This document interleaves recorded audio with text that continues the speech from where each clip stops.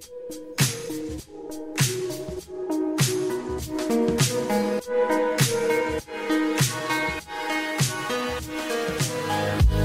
and welcome to this episode of Data Unchained.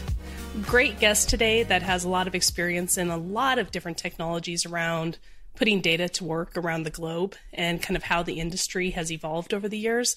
I'm super excited to invite David Chapa, who is a longtime industry colleague. He's worked at competitors. He's worked as an analyst. He's worked as a friend. He's a neighbor. It's great to have you here, David. Thanks a lot for having me. This is going to be fun. I'm enjoying this already. Tell us a little bit about your background. We can see, for those that are watching on video, that you have kind of an eclectic, even background behind you right now. But tell us a little bit about, you're one of those unique people that's not just a technologist, but has a lot of other interests in life. Yeah, so technology has always been the thing that I've been rooted in. But music is the other thing that I'm very, very passionate about. So I'd say there's two passions I have: technology and music. And you see a small collection of guitars behind me. And actually over behind that brown guitar is Johnny Cash's road case for his Martin D35 that he used to travel with until he decided to do more air travel. And he got a different case for that so it could fly in the belly of the plane. That's pretty special. Yeah, that's a pretty cool thing. I don't think I'll ever part with that. You can't see it, but it does say House of Cash on the front and address and telephone number. I've been playing guitar for almost 40 years, semi-professionally for about 25 or 30. And then I did a stint professionally for about 6 years, where I was doing a Johnny Cash tribute show. And I play with Johnny Cash's drummer, W.S. Holland. And we have performed that show for thousands of people, and it's been a blast. You didn't do a tribute show at the Warrior Dash in Copper once, did you? I did not, no. So this isn't embarrassing. I shouldn't even admit this to you, much less everybody who listens to the podcast. But we were up in Copper doing one of those, mud runs where you do obstacles and run around the ski resort in the summer. And the night before, they had a Johnny Cash tribute band, and I didn't actually realize it was not possible for Johnny to be playing. I thought it was actually him. And, maybe there was a few cocktails involved. And I was like, oh my God. And I put on Facebook, I'm listening to Johnny Cash, which I was quickly shamed and didn't know that's not actually Johnny Cash, Molly. Yeah. How funny would it have been if that had been you? That would have been funny. That would have been funny. But that's my passion, music and technology. And matter of fact, I'm actually playing a gig this Sunday at a place locally, from 1 to 5. But nice. Yeah, I in Castle Rock, Colorado. Yeah, in Castle Rock, Colorado. It's fun, and it's what's brilliant about, I think, both music and technology. There really is a connection there because you can't see it to my right, but I've got my recording mixer over here, which is 100% technology, right? And you think about how data flows, signal flows. This signal is the data that goes into my board. That translates into something meaningful and compelling that I can create and then deliver. And the collaboration that I do with a friend of mine in Tennessee, who has the same board, is incredible. So I can record music here. I can send him all the stem files. He can bring it in, and then he brings in studio musicians to add their layered parts onto the song that we're recording, the song that I wrote. So, it's interesting for me as I look at what I do professionally on the technology side and the music side, and there's a lot of intersection. I think that's kind of a cool concept. So you can create music with somebody who's not local to you, blend it, mix it, update it, whatever you want to do, sitting from your home offices, not unlike us podcasting from our home offices or, collaborating on data science. I remember 20 years ago working for another company. Sony was a big customer, and it was a big deal for them to replicate the tracks that they were using from LA to New York for background vocals or for, other things they were doing from an engineering perspective. That was a big deal. And now you look at what, David Chapa can do from his home studio with a guy who's got a professional recording studio in Tennessee. I can do that very same thing. I mean, the advancement that we have seen in technology, just from a hobbyist perspective, is really incredible. Now take that to, the next level and what we look at from the industry, and it really has opened things up considerably. It's a really interesting segue into the conversation about data and how businesses are using data. You and I were talking, as we were getting ready for this conversation about data locality and the kinds of conflicts that occur as data starts to become more localized. Maybe just let's start off the conversation there. Well, just take this situation here. Having all the files right here, I could very easily put it up into a shared drive, right? Which many of us do. Dropbox or whatever, right? G Drive. And getting access to that, if you think about getting access to that from an application, there's a certain bit of latency that an application can tolerate. There's a certain bit that it can't tolerate. And so getting that data actually to a place where there is not going to be a challenge for the application is really important. Years ago, when we were talking about erasure coding, remember that? When it first started, it came out. When this new thing instead of RAID came out and it was done in software. And we were talking about how erasure coding would make life so much easier for people with big amounts of data because you can distribute that. You don't have to send all of it. You can distribute it. That's kind of where we're at. You've got to be able to get access to the data more locally. And so we've gone beyond that. We're still using erasure coding, of course, but we've gone beyond that. Getting the data as close to the application as possible allows you to be as productive as possible. Same thing with this. If I can get this data to, my friend Dan, as quickly as possible so that he can get access to it and get access to the musicians, their schedules, their timetables, and then get the work done, then we don't lose any money. I don't lose any money because I'm the one paying for the musicians.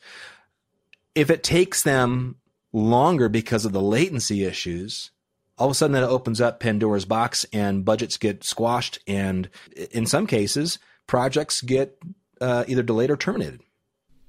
I also think that, the analogy of getting a file out in, let's say, Google Drive, the benefit you get of being able to share it, do change control, access from outside your organization. I think most of us, no matter what we do for a living, can understand what the big benefit that was versus emailing around a Word doc that now you had change control, you weren't able to collaborate on. Like, I think everyone really...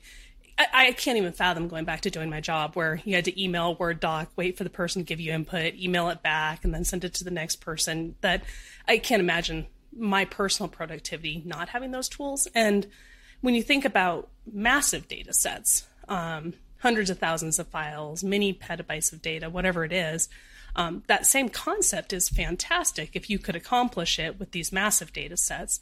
But tools like SharePoint and Google Drive don't work for these massive data sets for a variety of reasons. So you think about, okay, why not? It's the scale, it's the latency, it's the performance, it's the, ability to derive metadata and information from those files that is pretty specialized beyond what people do with their home office tools, right? That's very true. I don't know how many years ago this was, but I know I was working for ADIC. So it was probably That's around 2000. Name I haven't heard in a while. Right? Yeah, but amazing company in its time. Yeah. Well, in 2003, when I started with them, I was looking at data. I was a big backup. I still am a big backup guy, backup recovery, disaster recovery. But I was looking at data and looking at the technology they were developing at the time, which was their Pathlight VX, right? It was their virtual tape library. And one of the things that I said in an engineering meeting, I said, at some point, the metadata is going to be more valuable than the data itself. And I got a lot of pushback from everybody. But the reality is, the data around the data really is the most important thing. Now we have constructs today to protect data, data protection, backup recovery. Some would say those are table stakes today, right? Everyone, you can do that. But getting access and understanding and discovering the data around the data, not everyone does that as well as potentially others. And so I think having that access and having that understanding is super important. That's about locality. It's about creation. It's about access time. It's about so many things that's critical to that data itself. That brings up all these memories of things we've discussed in this industry over the years. And it makes me think a little bit about that same analogy of data versus metadata. Why does it matter? And we spent so much time figuring out how to just store data, make bigger disk drives, make higher capacity tape, make sure it's reliable, make sure you can recover. And that's all about storing the data. And back when I was working more in the backup industry, there was a lot of conversation about, but that's really just insurance policies. That's your homeowner's insurance just in case. We put so much effort into that, just the storing of data versus the using of data. And I think that's really what you're getting to around this concept of metadata is, okay, we've as an industry focused for so long on just how to find a place to put all this data that's being created so fast. And now there's a huge focus on, wow, we're a data-driven world. How can we actually get value from the data, insights, solve COVID, whatever it is. And that's really all about metadata and harvesting information out of those big data stores. Is that generally what you were thinking back even when you were at ADIC? Oh, gosh, even before that. So I know the year, 1998. I was working for a large telecommunications company in northwest suburbs of Chicago. And it was all about the data itself. They wanted to get access to the data and run some tests, validation tests, whatever. They were running ClearCase for development.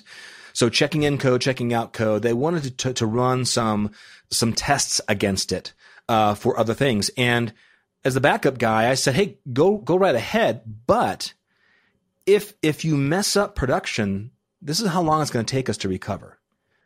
And so at that point, I thought, man, we are, and I started using this phrase, we are dead-ending data to tape. Now, I'm not a someone that's going to be a Debbie Downer on tape. I think tape still is a good solution. I think that it has its place. Tape certainly has shifted down the continuum of data protection quite a bit, but that's where we were before. We were dead-ending data to tape, and it was in a tarball, right? So it was in a format that no one could read except the application. What was the purpose of that other than just protecting us against failure, file deletion, right? And there was nothing else there. So if they wanted to test, I had to restore all that anyway. So that got me thinking there's got to be a better way. So it was around 2000 that I started to look at just disk. Give me some JBODs and let me back up to disk. And so while it was still in a tarball format, it was faster to recover that because it's coming off of disk. I don't have to worry about, shoe shining or anything like that with the tape. And then it was around 2002, 2003 that we started to see deduplication come in. So we had this infinitely deep, well, not infinitely, still was, had its limits, but we had a deeper 10 or 20 or 40x deeper. Yeah, whatever that ended up being for your compression. Mm-hmm. But then we had the challenge of recovery again with that. So we've been in a state where it's been very difficult. Fast forward, and it really is now we've got the ability to recover data into a sandbox or a playground area where you can run these types of tests and you can run these types of validations and audits very, very quickly. And so, yeah, that's kind of where my head was going with this is, you've got data.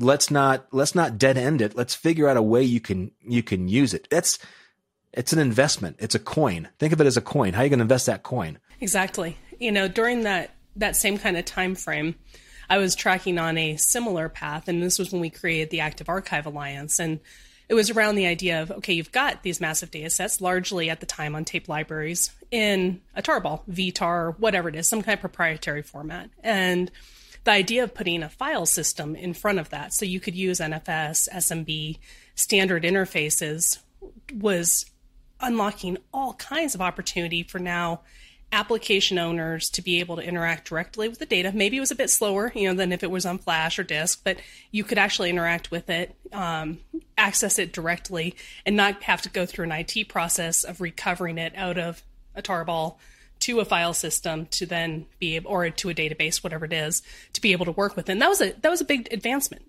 being able to do that. And some of those technologies had been around a lot longer, but most general organizations, HPC maybe knew about it, but the rest of the industry did not. And that's really kind of one of the evolutions, was starting to make data accessible to the application or to the user directly. But you think about all these tools, and that kind of moves on to this concept of data gravity. And we've still created these, because of the infrastructure-centric approach on just struggling to be able to retain data as fast as it's being created. We've created these pools of data that have an enormous amount of data gravity, and within the industry. And I mean, you've been a bit of a pundit in addition to a technologist, and you could ask these questions a lot. But what are your thoughts on data gravity? Is this something that vendors created selfishly? Vendors created because there was no other answer? Is it just a law of physics we can't overcome? So some people may not like what I'm about to say about data gravity, but I think it was a term that was developed so that we had something else to say about data. I think data, when I think of data, data carries weight when you need it, right? So when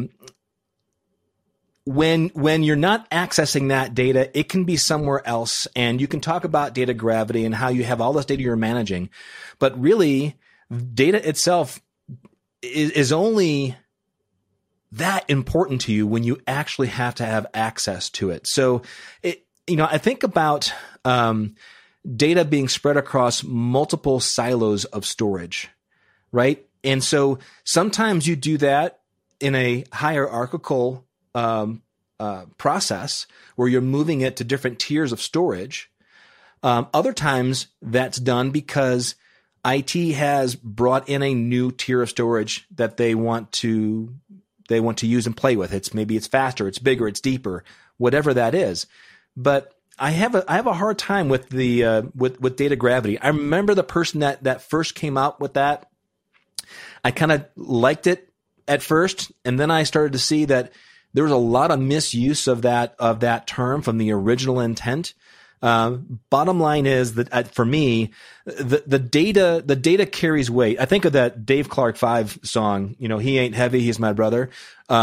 It ain't heavy, it's my data. And my data needs to be there when you need to have access to it. So I've got to have a system that's going to allow you to find it, get it, use it, and then produce with it. Whatever that looks like. You want to call that data gravity? Let's call it data gravity. You want to call it accessibility? Let's call it data accessibility, whatever that is. But that's what it comes down to. And I brought up the word silo. I don't think anyone in IT has ever woke up in the morning and said, you know what? I really want to have 4 or 5 different silos of storage. I think that would be a really fun thing to do in my environment. And that's why the metadata is so important, because when you do have these silos, you do need to understand locality. Where is my data? What is the level of importance, or that weight, if you want to give it that? And then what are my best methods and approaches for allowing my customers, my end users, to have access to this data? So I think that the concept of metadata and data becomes even more important if you kind of follow this line of thinking, that generally metadata is what, a fraction of a percent of the size of the actual data set, depending on what kind of data it is. But it's small, it's light in comparison. And if you can think about moving metadata around, that's realistic, especially with 5G networks and the tools that are out there to WAN acceleration, things like that as you're moving around. That I think that's another piece that people often don't think about. They think about, there's no way I can move a petabyte, but there is a way you can move a fraction of a percent of a petabyte, especially if it doesn't have to be done real time, and that as an industry, I think, as people think about I need my data silo, because it has certain attributes. It has a certain cost profile, performance profile. Great. IT can do that or whatever fits within budget. But if we can raise this metadata up and make it accessible and share it in other places, you kind of overcome this concept that you have to be local to your data because you can move your metadata around. Does that track with how you would think about it and how the industry is evolving? Exactly. And I've written about this. I published a book in 2003, I think it was, same year I started with ADIC, called Implementing Backup to Recovery. And it was about understanding the data, the nature of the data, right? When you talk about disaster recovery, business continuity, one of the things I've been preaching for 30 some years is you got to really understand the data that you're protecting so that you can restore the data that you need when you hit that wall. And that wall is a declaration of disaster. So when that happens, you need to understand what you're recovering. If you're recovering meaningless data, meaningless being maybe it's, MP3s that are non-essential to run your business operation, that's taking up very valuable time. So if you can at least start with the metadata and understand the nature of the data and then create some baselines, then all of a sudden you can have a better understanding and insights into what you're managing, protecting, and potentially having to recover. So I think that's where I see metadata being super valuable, is just in the categorizing your data, putting them into certain buckets. Back in the day, I used to tell people all the time, when you get a new file system and a new storage repository, create functional directories and then put the data for those functional areas into those directories so that when you do a recovery and you set up your backup policies, you know exactly what is the priority. And of course, nobody ever did that. So it's very hard to control user behavior at scale, isn't it? When you think about the importance of this, and while we talk about it a lot in the data industry, I don't know if everyone really puts the pieces together because they don't sit and think about it on their drive to work or on their bike rides like we do. But this data relevance, and you think about, I don't know the latest data, but there's more data created every 2 years now than was created in the entire history of the world, or whatever the latest numbers are. If you think about the evolution of things like artificial intelligence and machine learning and these applications which can derive all kinds of interesting insights that we in our human minds might not even think to ask, or certainly couldn't process that much data, it becomes very relevant to think about, okay, I spent my last 20 years of my career, or my IT team spent the last 30 years storing all this data. Imagine if you could make that data accessible to, and no matter if it's in a tape library or in a VTL or in a cloud S3 bucket, whatever, to AI and ML to start to learn from or gather information, that all of that data now can be used, and it's not stuck in a, oh gosh, I don't know where Max put it in his folder 20 years ago, so I don't know what to do with it. We can actually use all of that data. And to me, that's where this conversation becomes so relevant, that not only is it a forward-looking conversation, but you could actually get a lot more information from all that work you did over the last 20 years. I know that data point you're talking about, by the way, because I think it was around 2006 that IBM Research came out with this white paper on the amount of data that we are creating as a society. This was 2006. They said we are creating 2.1 quintillion bytes of data every day as a society. That's 2.1 exabytes of data. That's 2006. If you look at IDC, look at some of the other major players in the research, they're projecting by 2025, I think it is, that the universe, the data universe, should be around 184, 185 zettabytes of data. Now, does all that data need to be managed, protected, and curated from the enterprise? No. But the fact that that data is growing at that rate, and I tell people all the time, when I get presentations, there's always a slide in there from marketing that talks about data growth. And I ask for a show of hands, how many of you know that data is growing? Okay, great. Everyone knows that. Now let's talk about what the depth of that growth is and how is that affecting your day to day. That's really what that slide is about.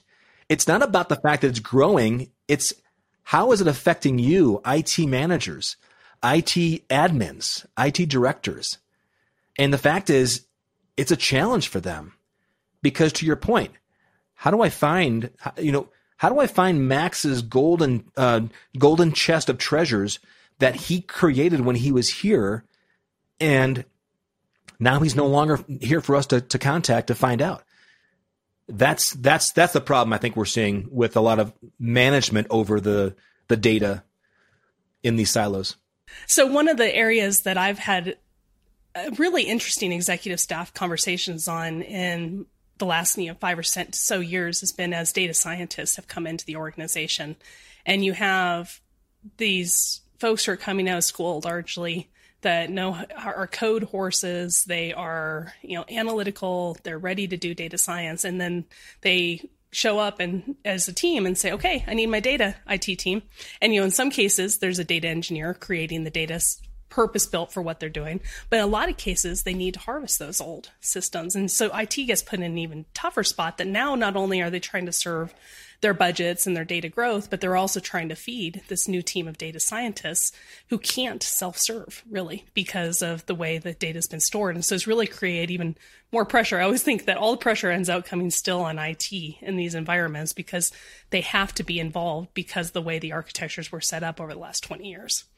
And by no fault of their own, it's what was available. 100%.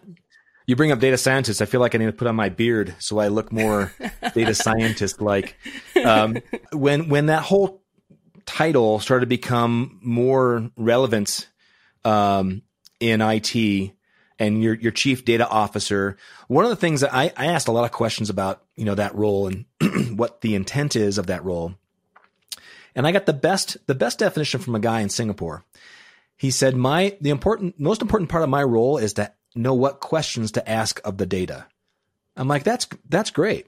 I said, so you get access to that data immediately and then you can kind of create your data schemas. He's like, well, getting access to the data is different than knowing what questions to ask of the data. And so to your point, how do I extract that value? How do I get that? And it's not just the data that's spinning on disk. It's data that's under management. And I think that we sometimes forget that data under management might be in a tarball still. It might be on an LTO cartridge. It might be anywhere else other than a spinning scientist machine next to a sequencer, right? Right. Yeah. So you've got to be able to have access to that data. As you were talking, I was thinking one of my clients, it was a financial company up in Menomonee Falls, Wisconsin. Which was a great thing to say, Menomonee Falls. I was consulting with them. I was on a 3-month contract and I stayed there for like 2 years, consulting with them on data protection and disaster recovery. One of the things that they did was they made duplications of their tape and sent it off site forever, irrespective of expiration. I told them that was a major exposure. You needed to bring that data back, or those tapes back. You need to, get rid of it. And because that if you get subpoenaed, they could have access potentially to anything else that's not expired. The response was, we have enough money. And if we get sued, then, we can deal with it. Well, they came under investigation. And long story short, some trading abnormalities were found, abnormalities. And basically the company's acquired by Wells Fargo and the executives, barred from trading for life, that type of thing. Again, having access to the metadata, knowing what data you have under management is super important. It can be the difference of knowing what to ask of your data from a data scientist perspective, or what we legally need to maintain and retain, and what we can legally get rid of. And so this is an understanding of data that goes beyond just, I want to know how many MP3 files we have on on our system. This goes into much greater depths. What are we protecting? Okay, we're protecting our email. Great. Now, how long do we have to keep that for? 31 days. Great. How much of that are we keeping that's beyond 31 days? We need to eradicate that data. So the metadata goes beyond just even what you think is the normal use of metadata in, categorizing, understanding, locality, creation, but also the after management of it. At Hammerspace, the company who I work for, we're using a term which isn't new in the industry, but it hasn't been used that much around data objectives. And so instead of setting a policy and trying to remember for my various compliance rules, delete this after this amount of time or archive this after that amount of time, being able to set objectives as a business or as an IT administrator saying, my objective is I want to protect against this, meet this compliance rule, and then have the system just automatically take care of it across silos and softwares and things like that. But those objectives have been difficult to translate into a myriad of policies and different software and storage systems just because there's so much to do. And that's another challenge IT always ends out in. But that's really what it's about. You have to meet your business objectives. And sometimes that's innovation, sometimes that's protection, sometimes it's avoiding ransomware. And the more we can do as vendors to help make that easier and maybe more automated, the more successful organizations will be in meeting their goals.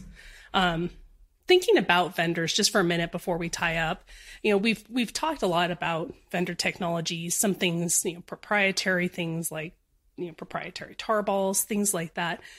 Where do you think our industry should go in the next 10 years to help companies accomplish their objectives? And I'm thinking about open source. I'm thinking about ease of accessibility. Any of those things, what would just jump to the top of your mind as far as what vendors can do to make this easier on organizations? Boy, that's a loaded question. There's a lot of things I think that we could do. And I think that it's a challenge for some organizations to say, you know what, I'm going to turn the key on this and make it open source. But there are certain areas where I think that's important. That's a critical thing to do for the greater good of IT and for, in some cases, national security. You talk about ransomware. I think, from the ransomware side, which is something that I've been looking at quite a bit, there's got to be something more that's happening. I don't have the accurate stats here, but I'm pretty confident that the point in time when customers identify that they have been infected with malware, right? Malware, ransomware, what have you, it's not when they get the ransom. It's usually about 80 days in the past when they first were affected. And years ago, like in 2015, that number was 212 days, 222 days. So, understanding the data movement, understanding, anomalies. I think that's the thing that we need to look at really in managing data are those anomalies. Creating a baseline, and then from that baseline, if I see anything that goes off, up and down, it's like a heartbeat. Okay, if your resting heart rate is X, and I see that it goes up by 7 points, 10 points, there's something alarming there. I wear a fitness band that tracks my heart rate, and if it goes up above a certain heart rate, it's going to say either you're working really hard or you need to call 911, right? So those types of things I think that we need to look at from a dashboard perspective. It's not binary. It doesn't say, okay, we are infected. We could in fact have a migration going on. So we have multiple terabytes of data being moved. Sure, but alert the human to take a look. That's my point, right? Right. I found an anomaly. I am your security bot or whatever that is, and you send that off to the SIM, and now your network security operations guys and gals are looking at that, trying to identify, okay, what's really happening here. I think that's one of the areas that we should be looking at bolstering quite a bit. That makes a lot of sense. I mean, you think about everything we're talking about, it's really not manageable by a human being, no matter how intelligent the human being or team of human beings is. That automation where software can, they're never going to replace the humans, or at least not in the foreseeable future. But having software help them where to take a look, where, automate things instead of having to manually build policies or write code to script things, a lot of things to make the humans more efficient. I would tend to agree that that would help the industry at large and something vendors really could help to do. Right. Exactly. And that's what I think. I think on another side where it's not necessarily open source, but we've been talking about this since 2015. The Department of Energy has been issuing grants to different organizations to build the first exaflop supercomputer. And we're not there yet. And I think one of the reasons we're not there yet is because we haven't found a file system yet that can actually feed the cores of an exaflop supercomputer. But I think once we reach that level, I think that from a research perspective, that's going to change the game for us. Not only, nationally here in the United States, but globally for everybody. I mean, it's going to be a good thing for us to reach that level. And it was supposed to be delivered in 2020. We all know what happened in 2020. And I think that, 2025 is the new date that we're looking at. But, I'll be excited when we actually see a true exaflop supercomputer. That means that we've also developed a file system that can drive those cores, which is going to be very important. But absolutely. I think that I could talk to you about all kinds of different topics on this. And it's interesting that idea of scale, so exaflop requires massive performance, read, write, IO patterns, but also massive scale.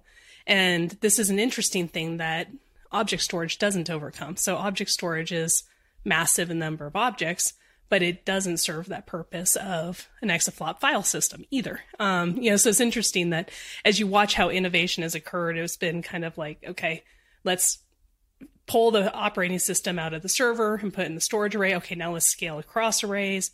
And then it was like, okay, great, build object storage. Now we're back to, but we still need that file system and we need it at scale. And I know there's a lot of very interesting conversations occurring there in the innovation side. But it's a great way to tie it to some of these national security, as well as it helps drive our economy. The companies or the countries with the biggest supercomputers or the most compute power tend to be the economic leads too. It's interesting that you can almost track it directly when you look at the top 10 largest supercomputers. Those are usually the largest economies too. So it all matters in interesting, interconnected ways. I think the fastest supercomputer still to date is in Japan. And I think it's at 415 petaflops, I think. I haven't looked at the list in the last couple of years, but it certainly could be. I looked at it within the last 6 months. I'm pretty sure it's still in Japan. Now there's some strides being made on the where like NVIDIA with their GPU technology, and they're working with AMD. I believe it's AMD. They've been able to kind of get bursts at exaflop, but it's not a consistent. So I'm hopeful as I see this stuff happen. And here's the cool thing about this. And I know this is completely off our topic here, but here's the cool thing about this is when I start looking at the supercomputer end of things, it reminds me a lot of the Unix community, where everyone is willing to share anything and everything you have to try to reach the end goal. And so it's kind of like open source on steroids, the supercomputer world. Yeah, it totally is. Reading this stuff has been just fascinating for me, and seeing what people are doing and learning about what file systems in open source potentially could reach those levels. And then what file systems I'm looking at in the market today that I think also could hit those levels probably more quickly. Yep, absolutely. Well, David, this has been great having you on. I tried to throw you a curveball at the beginning and get you to play some music for us, and I didn't give you enough notice. But where can we, thinking of this collaborative, distributed world we live in, where can we hear some of your music? I certainly know where we can find a lot of your technology insights. So Spotify, they put up an EP of some original songs off an album that I recorded called The Storyteller. And so that's on Spotify. That album, actually, the EP, has W.S. Holland playing drums. Now, W.S. Holland was Johnny Cash's drummer for almost 40 years. And he and I played together for 5 years until he passed away in 2020. But the last two albums he ever recorded were mine. So I feel like that's a pretty good thing to have on my musical resume. But you could also Google David Chapa music. And what you may find are, you'll find my YouTube channel. You also find some spots on the Fox Morning Show in Branson, Missouri, where I'd always stop off before heading to Tennessee to do some recording. So David Chapa music on Facebook, Instagram, and YouTube. Thanks so much for joining today, David. Always fun to catch up with you, and I'm sure we'll chat again soon. I hope so. Thank you.